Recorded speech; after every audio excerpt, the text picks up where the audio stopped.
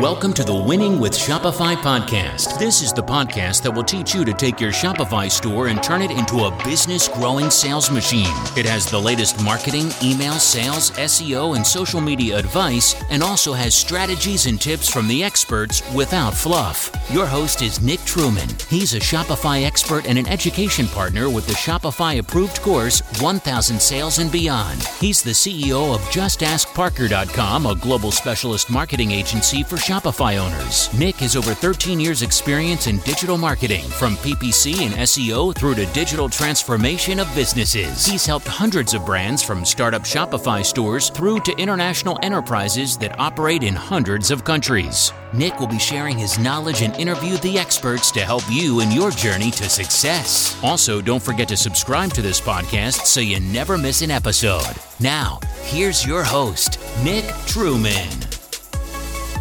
Hi everybody, and welcome to another episode of the Winning with Shopify podcast. Today is a very special day. It's the final part of our series on building trust.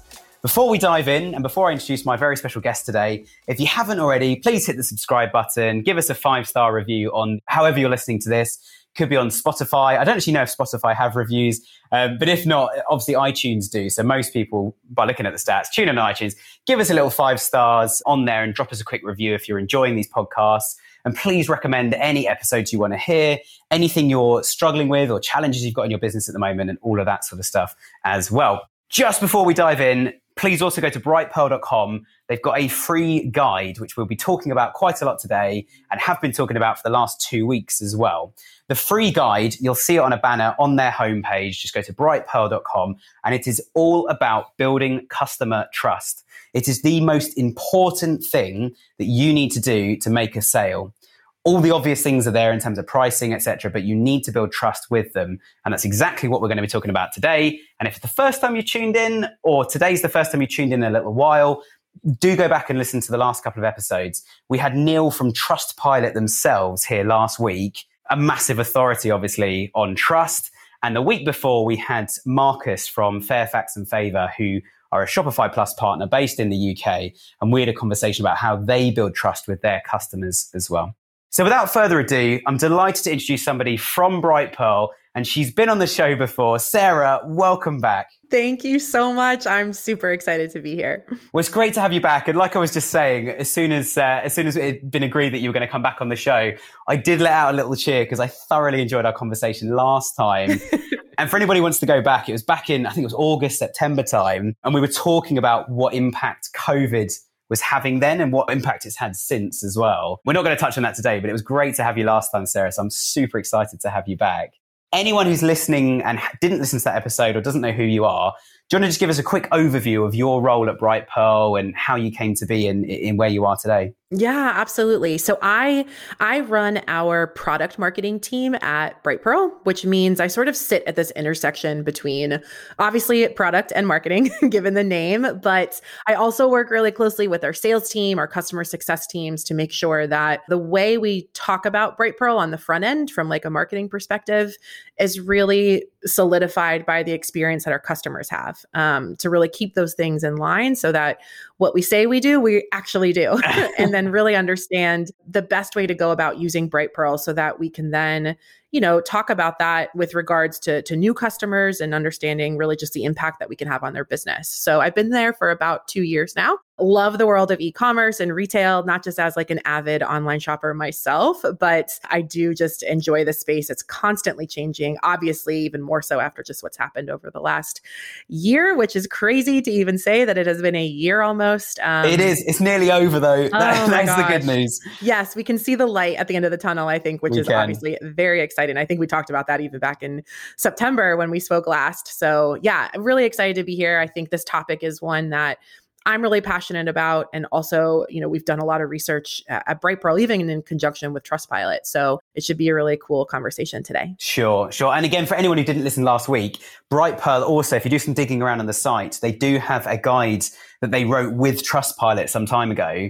But I checked the guide recently and looked over it with a couple of the guys in the Brightpearl team. Still super relevant to what we're talking about at the moment, and same sort of challenges. It's almost every business comes up against the same challenges, just different circumstances, different technology, different age, etc. But yeah, certainly go back and check that. When I say different age and different circumstances, the guide was written in the last 2 years. It's not like it was written 50 years ago. Won't be astonished to find that Brightpearl, Spec and Trustpilot, none of us existed back then. But so diving in then, Sarah, let's talk about building trust. So from Brightpearl's perspective, how do brands need to go about building trust with their customers? Yeah, I think it's really important to sit back and understand like the market that we're in right now. And trust has always been something of relevance for shoppers, but COVID, I mean, just really like it did across every single aspect of commerce, completely changed that. And now over half of shoppers, it was 51% in our research, said that trust is the motivating factor when it comes to selecting where they want to shop and spend their money. It's actually even more important than brand name and even price. So this is why it's so important to understand how to get this right, especially right now. And really exactly why we researched this topic in more detail was to try and understand where merchants are losing trust and how to best go about gaining. And also then another topic that I hope you can spend some time chatting about is retaining that trust. In terms of building that trust, the guide that you referenced, Nick, that the folks can find on our website goes into a little bit more detail, but I sort of picked out the things that I talk about the most that I really find resonate with the most amount of brands.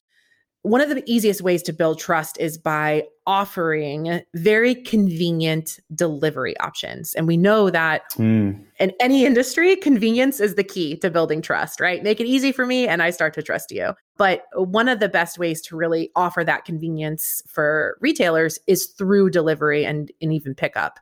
Something like click and collect, which we also, you and I have spent some time talking about before in the past. And according to that research that we did recently, 79% of shoppers told us that click and collect is very important to them. And we saw a lot of e-commerce merchants actually really like get to the other side of COVID and weather that storm by offering click and collect. And we really saw like the convenience of that turned into more of a necessity, right? Like that's what kept so many brands afloat during this last year. But this will still remain even in a post-pandemic world, because now so many of us have experienced just how convenient click and collect is, and they're not going to go backwards from that. So I would say, the delivery aspect is something that's really important. Sure. And I think you've touched on so many points there that I think are absolutely brilliant. I actually had a bad experience from a good website and good offering today. I ordered a product for the office because we're starting to come back in a little bit.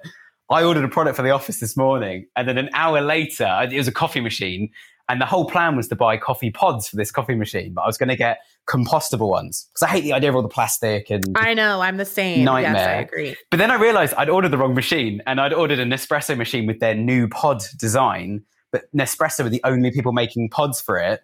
But because it's the new design, they're not compostable at all. So I've just spent the last 20 minutes trying to work out how to send the product back before it's arrived. So they've said it's going to be delivered tomorrow because I got offered good delivery. And I think, as you say, I think one of the interesting things is that a lot of this, and we will talk about retention, because I think retention is just a common theme that has been popping up again and again, especially when I talk to merchants. All the Shopify store owners are saying, we couldn't run our business without retention. And retention is the most important thing. But the ways they do it are not the traditional ways of spamming emails or just having the most beautiful website. It does come down to delivery options and how to find things. And I think it's all about, I should have sort of embellished a little bit, where it's not just about offering like the convenience of those delivery options, but also getting that delivery right every single time. Yeah. Because in anything that we do in our world, I always remind brands to live by sort of this like under promise, over deliver mantra. Yeah. And nowhere is that more important than in delivery, because this is where like most of the excitement is around the buying experience is getting that thing that you just ordered, right? And every single day that goes by, once you know the item has been shipped, that excitement increases, but so does that impatience.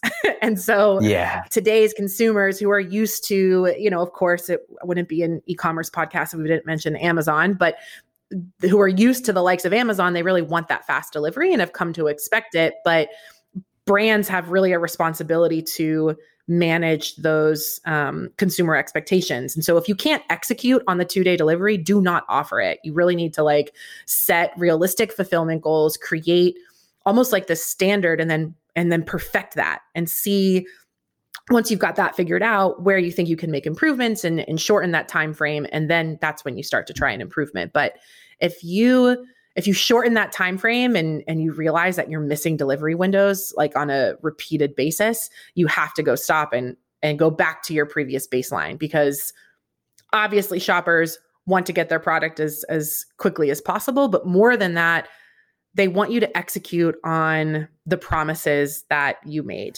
There are legal requirements in some countries. Like in the UK, absolutely. we have a thing called trading standards. And if you say that this is going to be £50 and it turns out they've actually charged you 80, and there's not a clear indication as to why, well, that's against the law. Or if you say, if you were to put on your website, maximum delivery 5 days, and then, if somebody ordered Thursday evening at like 5 p.m., and it's on like Easter weekend, so you got Friday, Saturday, Sunday, Monday, all bank holidays, and it did not arrive on Tuesday, well, the customer's been missold. They're well within their right to request a full refund, and that to be dealt with, etc. All costs incurred need to be refunded. And I think I saw a really bad example of fast delivery the other day, where it said fast and free UK delivery. It wasn't free. Oh, no.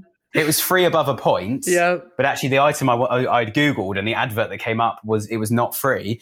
And also fast, it said like 5 to 10 days. I'm like, that's not fast. Man. That's really, really maybe slow. 10 years ago. Yeah, I don't know what world you're living in. But it just made me think of another experience that I had too recently, actually shopping with Amazon. When, for the listeners, I'm based in Texas, which I'm not sure if you saw, Nick, but like we had these crazy winter storms. Yeah.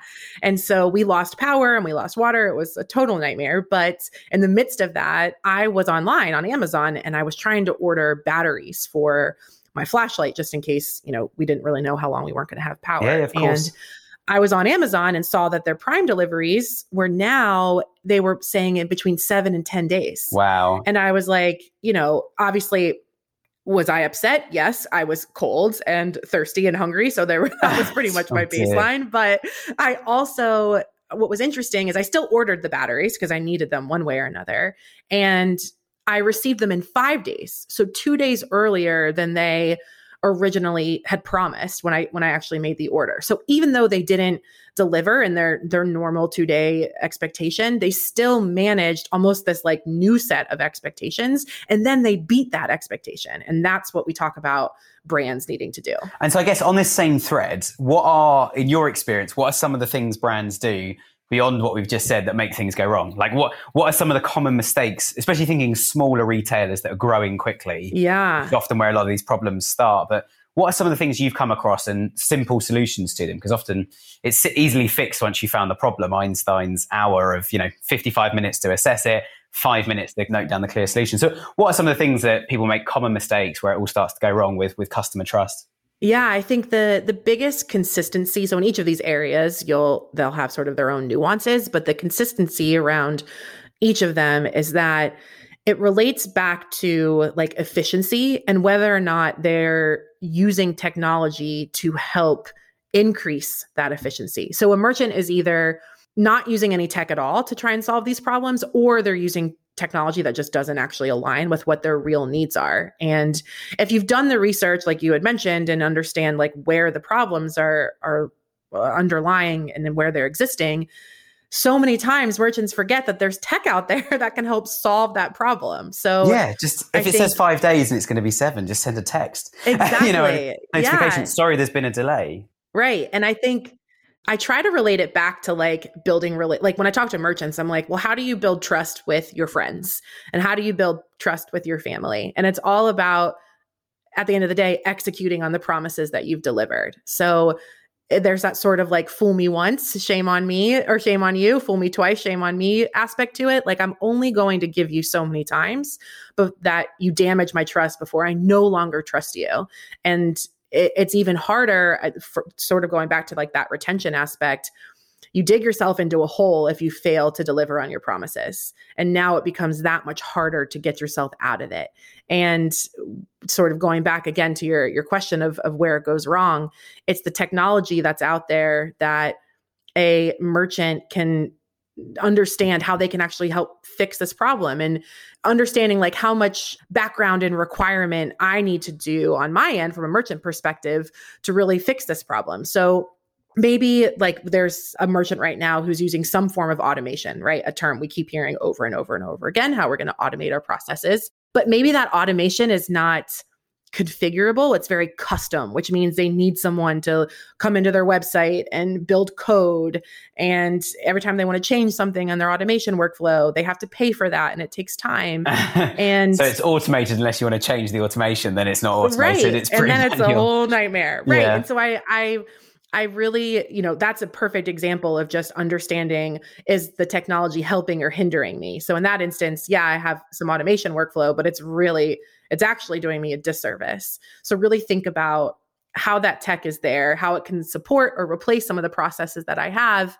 And typically those types of issues that are happening that cause a damage in trust, they are happening after the buy button. And that's the stuff that we researched with Trustpilot, is understanding where the disappointment lives and where some of those frustrations come, where people are leaving these bad reviews is after they press the buy button. It's not the product that's causing problems. It's the processes that get the product where it's supposed to go. And I get it. I mean, these 12 months have been insane, right? Like they're dealing with some crazy demand and unpredictable demand. And it's brands who haven't really thought about like the operational backbone that can support their level of trust. Those are the ones that are feeling the pain, I think, the most right now. Sure. And something that popped up last week, actually, when we're talking to Neil from Trustpilot, was he said, why don't you think of your reviews you're getting, even the negative ones? And positive ones are great, but reviewing the negative ones specifically and focusing on those and actually considering them like a focus group of customers, rather than having to, it's something I've been banging on about a lot, and not because I've never run one. I don't know what to do, in terms of organizing a focus group. But a lot of the merchants we've had on the store owners have said, I really didn't know what I was doing with the business. So I sat down in a physical room with some customers and asked them questions. And Neil made a great point, I think, that you can do that a little bit through Trustpilot, as you've just sort of said. It's sure. Where are customers being let down? And I think it's important to make sure you have some sort of feedback loop with customers that's not just an open-ended customer service email. You're just going to hear about the really, really bad ones. It's not very useful. You need a sort of level playing field somehow to hear about a mix of different things. And actually, I was really let down by a retailer a while ago, and I have to admit I'm wearing their shoes right now. But I ordered some shoes from them. They're based in Barcelona in Spain. So they were coming from Spain to the UK during a pandemic, etc. And what happened was, they didn't arrive, and I hadn't had any notifications saying they'd left the warehouse, but they did say it was going to be a 2-day delivery. So my next step was to get on, they're a Shopify partner, and because of my podcast and stuff, I thought I'd be lenient to them, and I won't name and shame them on here. I have invited them on though, and they said they might come on in the next couple of months. Oh, wow. But I emailed them just to say, product's not arrived, what's going on? And they said, look, we're really sorry. We've just dispatched another pair for you, and we've done express delivery, and they should be with you tomorrow. Huge apologies. And because they were so friendly about it and so nice, and they just sorted my problem, that email that I sent them, we are in the same time zone, but it was responded to in about 20 minutes. Wow. And I was slightly shocked. I was like, what? Okay, that's quick. Normally, if you email customer services at abrand.com, you could be looking at days, 24 weeks, hours, right? At least minimum 24 hours. Yeah. And it's like, I think I even emailed them on a Saturday, and they came out 20 minutes. We've dispatched some more for you, to the point where 2 pairs did arrive. So I did actually end up with 2 products, but the I don't know which one was which, to be honest, but the first ones that I'd ordered, it had been like 2 weeks. So they were definitely late. Yeah. But then I felt compelled, because of the customer experience, I felt compelled to do 2 things. One was to go back to them and say, look, I have to be honest, you've sent me 2 pairs. I don't need 2 pairs. I also didn't want to wear they were exactly the same as well, so I don't need that. But I felt bad. I was like, what if they suddenly asked for them back in like 6 months' time if they saw there's a problem? I was like, I don't want to be found in trouble. I mean, I would fight my case. But they came back and said, we really appreciate that. Here's a 20% off voucher with your name on it, sort of thing. If you could send them back to us, that'd be great. And once they arrive, what we'll do is we'll let you know when we've got a flash sale, and then you can get 20% off a flash sale item as well. And those flash sales are just for past customers, but I'll personally send you an email, and 2 days later, She sent me an email from a lady called Michelle, flash sale. I'm like, this was not difficult. That's just a support ticket system. That's all they've got. A support ticket system, and they're responding to stuff quickly. Yeah, it's that idea too of that technology, even within that support system email, like, that they're getting notified quickly that a complaint has come in so that they can respond to it quickly in the instance that they used with you. And I think what's so cool, I'm actually really glad you brought this up because it's something I hadn't even thought about to talk about today, but is so relevant, which is a lot of times when you mess up, brands are going to mess up. It happens. People make mistakes. You can actually end up almost gaining more trust from that consumer if you make it right in the right way. Like the fact that they did what they did to try and gain your trust back, it was almost this level of like humility. Yes, we made a mistake or something went wrong. We apologize. And here's what we're going to try to do to make it right. And now, that's now a story that you're telling on this podcast. You're going to tell friends about it. If you haven't already, maybe leave them a review on Trustpilot. Like that's the type of stuff that eventually becomes so powerful for these brands. So I'm glad you mentioned it because I want to remind brands out there that if you've got a bad review or something bad happened, like don't give up. This is still even a really incredible opportunity to turn that experience around and ultimately makes it even more powerful than maybe it would have been if they delivered their shoes to you in 2 days. Exactly. I think it's a really important point. And actually, it's almost made me enjoy the product more. And I think it's an important point that as you say, I'd massively advocate what you just said about how you turn things around. Like we have a bit of a motto in the business here is if we're going to mess up at times, it's going to happen.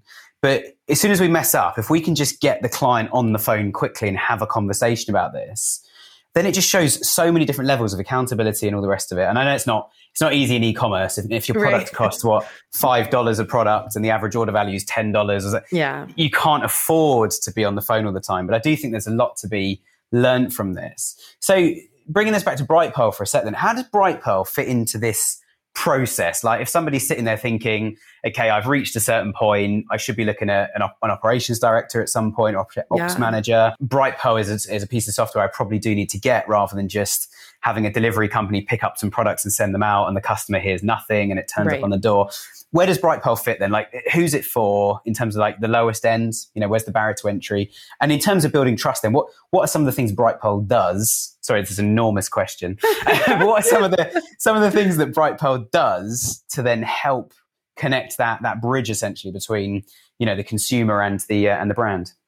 Yeah, absolutely. So to answer the first part of your question, as far as like, where does Brightpearl fit? I think it's the technology that helps you support the business in terms of demand. So like we've seen recently with COVID, there were these sort of sudden market changes, right? Where almost overnight brands had to completely reevaluate what they were doing. And at the start of COVID, we helped brands get online, some of them for the first time ever within days. So if you are, looking to spin up a new online store, for instance, and you're not sure where to start, like that process can feel really overwhelming.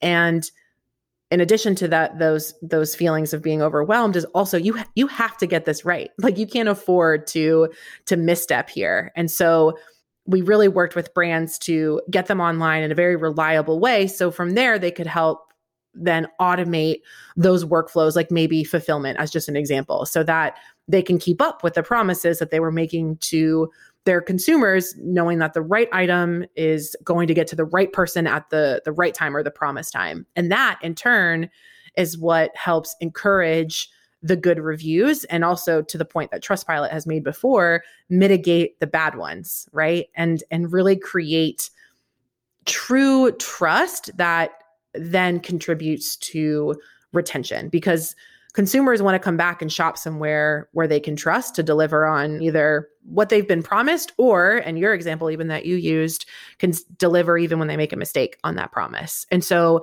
Brightpearl is there to act as a tool that helps a brand deliver on that promise. And we do that through things like syncing up all of your orders and your inventory so that as you sell across multiple channels, you're not overselling or misselling, that you're not having out of stocks, the frustration that it is experienced, not just from a consumer endpoint, but also missed sales opportunities, right? Those types of things. I mean, that's the worst. Oh, it's the worst. Yeah. If you've got a buy ready customer and you've done all the hard work in SEO and PPC and web design, and they get there and it's out of stock. It's like, what?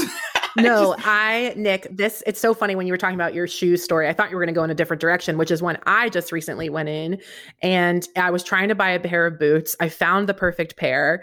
I buy them. They say they're going to be here in 2 to 4 days. 4 days go by. I still haven't gotten the email that says that it's been shipped. So I reach out to the brand, ask for an update. I don't hear back from them until 10 days after I made the order. Wow. And then on the 11th day, I get an email that was so condescending. It was like at the top, it was like, oops, sorry, we messed up, was like the subject line. And inside the email, it was the product that you ordered 11 days ago, we actually oversold and you're not going to be getting it. And I was so frustrated. Like the fact that I had to be the one to reach out and sort of identify that there was a problem. They then finally sent the email with no sort of like, here's a 20% off coupon to say we're sorry or anything like that. And so what I did... The fact they let you make the purchase as well. Like, just stop it at source. Exactly. And then didn't identify it for another 11 days. Like that's a problem. And I'll tell you what, I will never shop with that brand again. Like I don't need to. There's so many different shoe companies out there. Why would I ever that make the same black Chelsea boot that I'm looking for? Why do I need to go to this brand? And I decided I actually left a review. And when I went to go leave a review, you can sort of search through, common key terms or whatnot. And I'm not the only person that this has happened to. Like there were multiple reviews where people said they experienced something similar. So this isn't a problem that's unique to just, a sort of one-off scenario. There is a consistency that has been identified, and still this brand has not chosen to address it. In a lot of ways, it's such a simple thing to fix with the right technology. And that's the story that we try to support at Bright Pearl on how we can really, be a tool that helps build your business. Sure. And I know from working with so many different marketing teams, marketing directors, marketing departments, etc., and even sales teams, if the delivery isn't there, they literally start asking the obvious questions of, well, what's the point? Like, should we just stop selling if we can't fulfill? I think exactly. Yeah. Anyway, let's move on to the next bit, because something we did talk about last time that I want to cover sort of briefly, but in a very different context, is COVID and the fact the world's currently locked down in lots of countries, but soon it's not going to be. We've got vaccines.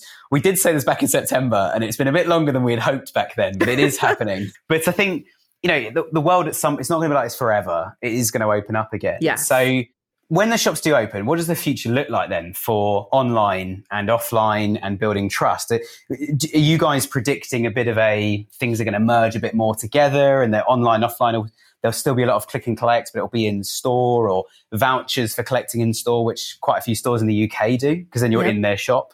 Exactly. What are your thoughts on kind of the next phase for retail? Yeah, it's definitely a merged experience. I would anticipate that within the next few years, we no longer refer to them as like online and offline. It's just going to be shopping. Like what we're doing is we're shopping, whatever medium we're using, it doesn't matter. They all need to be overlapped and consistent with each other. And sort of the term that many of us used even pre-COVID was the importance of omni-channel, right? Like multi-channel to omni-channel. This was a big focus. But we thought that we had a couple years, I think, to like fully transition to the total acceptance of that model. And we saw a lot of brands focus almost like exclusively on either offline or online shopping. And they were still doing well, like regardless, even if they didn't have a big e-commerce presence, if they were, powerful within their brick and mortar space, they were successful. But when COVID happened, where in the first 2 months, I'm sure you've heard this stat, e-commerce grew by the same amount as it did in the previous 5 years. Yes, I did.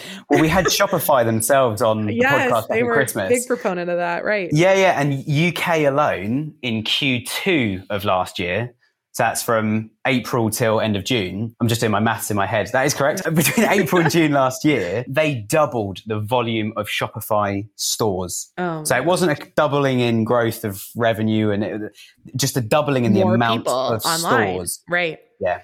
Yeah. And I think it was those brands that that realized how important it is to really diversify the way that they sell, because suddenly, like, if one of your channels is completely shut off, what do you do? And so we saw when we talked to a lot of our customers at the beginning of the pandemic that like their brick and mortar location completely shut down. And I reminded them that as they look at post-COVID and in the world of vaccines, they're saying, okay, I'm getting rid of my brick and mortar location and I'm only going to sell exclusively online. And I have to say, like, wait a minute, you're doing the same type of situation, but it's in reverse. They're putting all of their eggs into the e-commerce basket and ignoring some of the power that still exists offline, especially for like the certain type or right type of consumer or products. You know, you've got beauty brands and things like that where people really like to like touch and feel the product. You don't want to eliminate your brick and mortar presence. Now, if you can't afford a full, storefront, then maybe you're looking at pop-up locations or you're merging with a partner of yours to share some store space, whatever that is. It's important to understand what it is that you sell and how your consumer likes to buy. And I talked to them about how as this world and it opens back up, this is no longer like an either or scenario. These worlds overlap. And so I think it's about how you want to blend those two experiences and where the strengths lie in each of those, like what the pros are of offline and online, but then how to merge them together to create something just much more holistic. So why do consumers like to shop with you in store? How do you mimic that online and vice versa? And technology obviously is a key to that when you've got things like virtual reality and things that are going to become more and more prominent. So understand like what the technology is and whether or not there's even something out there that you haven't thought of yet, but that does exist to really help with that strategy. It's going to be interesting, whatever happens. As always, right? It's always just so interesting to see what happens. You're totally right. There's definitely going to be a split. There's going to be people that go back to their old ways and I want to sit on a sofa that I buy or a couch, as you guys call it over there. And I think, there's definitely going to be people like that. But I think the online, offline worlds are going to merge so much. Like I've seen physical stores that I've been in that have said, look, this is our stock here. We've got one of each. So if you want to order one, it arrives at your house. Yes. It will arrive tomorrow morning if you order before 5 p.m. today. That is how the whole business is structured. But you need to order it today, but you can't take it away with you on site today sort of thing. And it's been interesting as well, just seeing how businesses have responded to that. And I think I personally will be using click and collect a lot more because some days I don't quite know where I'm going to be some days. And that's during a pandemic where I'm supposed to be locked in at home. Yeah. Whereas think what it's going to be like when I am running around. And there's a click and collect place just near the train station. And in London, the only way in and out of London really is on the train, if you're based where we are. And there's a click and collect place next to the train station. So if I get it delivered there, A, it's near my house. B, I can pick it up as I'm walking past because it will be there for 7 days. And I think things are definitely going to change. But that's where, given that it's not just going to be delivered to your house next day or scheduled, there's going to be lots of other options. People absolutely need to keep a very, very close track automatically of where stock is, who's ordered what. And as you say, just make sure things go out of stock when they are out of stock on channels or, and one of the things, just as a quick tip for everybody on a marketing point, if something does go out of stock, you can build onto your website to have email me when it's back in stock. Exactly. And there are apps on Shopify that will do this for you. And then, I've used it a lot. I used it to buy a TV, which I've been talking about a lot on the podcast, actually. I bought a TV back on Black Friday and it was out of stock the day of Black Friday and I was gutted. The day after, though, it came back in stock and I got an email at 6 a.m. and I ordered that TV straight away and got exactly the one I wanted. And then by the time it was 8 o'clock, the TV was then out of stock again. So again, a little tip, I would absolutely recommend little things like that. That's what you're doing in two ways. One is you're getting those customers back in. So if something is popular, like your Chelsea boot, Sarah, you tried to order, if that comes back in stock and you've got a list of people ready to buy it or keen to buy it, you're going to sell more of them. Plus, whether it comes back in stock or not, you've now got an email address. People could be signed up to hear about product updates and all that sort of stuff. I've used that plenty of times, even on the consumer side myself. And it's in a world that's so busy where I'm not going to consistently think to go back and check stock over and over and over again. It just makes my life so much easier. And in turn, you're building trust with that consumer, right? As the brand. So that is hugely powerful. And I would argue we've talked a lot about fulfillment, and I can't believe I've gotten, through the majority of this podcast without once saying the word returns, but that is also something that needs to be considered during all of this as well, because returns will still be at the forefront of challenges that every merchant faces, particularly as people are not in shopping in a way that lets them sort of try on the product before they purchase it or utilize it before they do. So keep that in the back of your mind as well, and managing the returns process and what that looks like to create and build trust with your consumer. Is it done quickly, efficiently? Am I getting my money back in time? Is it free? Do I have to pay for it? How quickly does it take for you to process that return? All that kind of stuff also contributes directly to the overall buying experience and really building and retaining that trust. Yeah, absolutely. And I think last question then, just something to touch on now, and we've kind of spoken about this loads anyway, is retention. Yeah. Let's go down the road of preventing retention, because I think that's interesting, almost as interesting as keeping retention. But we talk a lot on how to retain customers, getting a second order, building lifetime value. What are some of the things you want to avoid where you could do all the best stuff, the product's great, emails are great, etc.? What are some of the things that we've not mentioned already around delivery and things? What are some of the things that could really turn off a customer so they just don't retain, they don't come back, they don't buy again? Yeah, I'll go back. I think the delivery, the fulfillment, the way that you want to offer pickup options, those are all going to be huge areas of opportunity. And what we see on the Bright Pearl side is actually it's returns that end up causing the most frustration. And it goes back to that point that I made earlier, which is the most exciting part about a buying journey is getting your product, right? And you almost have this high in your brain that you're experiencing when you first get that thing that you've been waiting for. And you immediately go down to a low when you realize that it's not what you wanted or what you expected or what you really need. And so they're now in sort of like a negative space mentally, that consumer. So it's that much more important that you provide them with an efficient process when it comes to returning, because they're already sort of on their back foot. And I see brands get this wrong time and time again. And as a result, they're actually losing money from that first sale. So they didn't even get the first sale because now the product's being returned. And they're also damaging the consequence of the second, the third, the fourth sale, right? And with whenever I talk about retention, I talk about acquisition and the rising acquisition costs that we're challenged by in retail, which has doubled in the last 5 years, which is just like, I should check myself on that stat. I'm sure it's even higher because that was about 6 months ago. And with COVID and whatnot, I'm sure that probably amplified it, but it's going to go up and it will continue to do so. So that means merchants have to get that second, that third, that fourth sale back from a consumer. And you're not going to get that future sale if you disappoint them during the first one. And just to tie it back all again too, even worse, when a consumer does have a bad experience, they're not just going to tell their friends about it. They're not just going to talk about it on a podcast, but they're going to go tell strangers on Trustpilot. They're going to get online, they're going to leave a review that then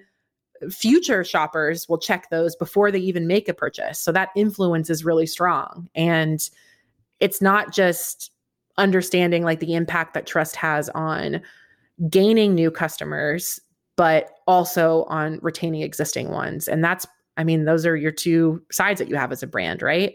You are acquiring new customers and you're retaining existing ones. And if you fail both of those, then there's not really anywhere else to go. Exactly. I think I always use the analogy of like a water wheel, where I think I used the analogy of a snowball recently on the podcast. I think it's slightly better actually, where adding new customers is like adding a bit more snow to the snowball, and it just keeps growing and growing and growing. The problem that a lot of brands have, and we see it in their Google Analytics, where they have no email, no repeat visitors, and all their revenues just coming from Google PPC. So even returning customer journeys are essentially a new customer journey anyway, which, as you said about acquisition costs, you don't want to pay that every time if you don't need to. Yeah. The reality is most people don't need to. So we see it again and again where people are so busy trying to acquire customers. If 10% of your revenue was new customers, but 90% every quarter, every year were returning customers, you've got a much easier life ahead of you, and you can spend a lot of your time working on the product and the fun stuff, the things you enjoy. Exactly. And I think I'm glad you mentioned that too, because we had a lot of people who at like the height of the pandemic, we had some brands who were doing really well. They had the right product that fit, the need and the demand at that time. And they came to us and they said, look, we're growing like we never thought we would grow, and, faster than we ever thought we could do it. where should we spend our money? Do we focus on acquisition? Do we focus on retention? And I know sometimes it's tempting to focus on acquisition because it tends to be more of like the fun, sexier stuff, to focus on. And there's some really cool apps out there on Shopify that you can add to your store that support that. But at the end of the day, you are nothing without retaining customers. And so we reminded them to focus on understanding the things that they can do to encourage and make it easy for that customer to come back and shop from them again and again, because that is ultimately the foundation of your acquisition. And so it was sort of a fun story to tell. And I think a lot of the customers that we work with, looking back now, where demand has maybe lessened a little bit, and they're in a really good place, like profitability wise, ROI wise, all that kind of stuff. Average order volume has increased. That wouldn't have happened if they put all their focus into the acquisition side. So it matters, and it's definitely worth paying attention to and really understanding. Definitely. Well, look, we'll call it a day there, Sarah. Again, as always, it's been an absolute pleasure having you on the podcast. So thanks so much for joining us today. Yeah, thank you. And I really appreciate it. I could talk about this for hours, but I know there's a lot of more recommendations that we have too, as far as what sort of quick and innovative ways that you can do to build that trust. And you can do that by looking through our guide. If you just Google Bright Pearl Build Trust, or you can check out our website at brightpearl.com. Awesome. Again, thank you so much for being here. It's been great to have you. I hope for everybody listening at home or wherever you are at the moment, I personally listen to podcasts in the car, but wherever you guys are at the moment, I hope you're staying safe. Thanks for tuning in. We, as I said a few weeks ago, we're seeing record numbers on the podcast. It's great to have you all with us. Check out our Facebook group if you haven't. Just go on Facebook and search Winning with Shopify. I appreciate there were a couple of weeks where we weren't approving people simply because there's a miscommunication between me and a couple of the people in the team as to who was clicking the button. So apologies, but that's now open again. Please do post in there if you guys need any support, any help. There's a whole community of people helping each other on Shopify. We'll be back again next week. I'll be perfectly honest, I have no idea what we're going to talk about next week, but there's 5 different ideas being floated about. And one of them is about the world waking up again post-COVID. So we'll see what's happening, and we will definitely be back next Friday. So do tune in for another great episode. And we hope to have plenty more amazing guests for you over the next few months as well. So thanks for joining us. Hit subscribe if you haven't, and we'll see you again next time. Sign up for free for the Shopify approved marketing course at 1000salesandbeyond.com and get our show notes at justaskparker.com/podcast. Thanks for listening to the Winning with Shopify podcast. See you next time.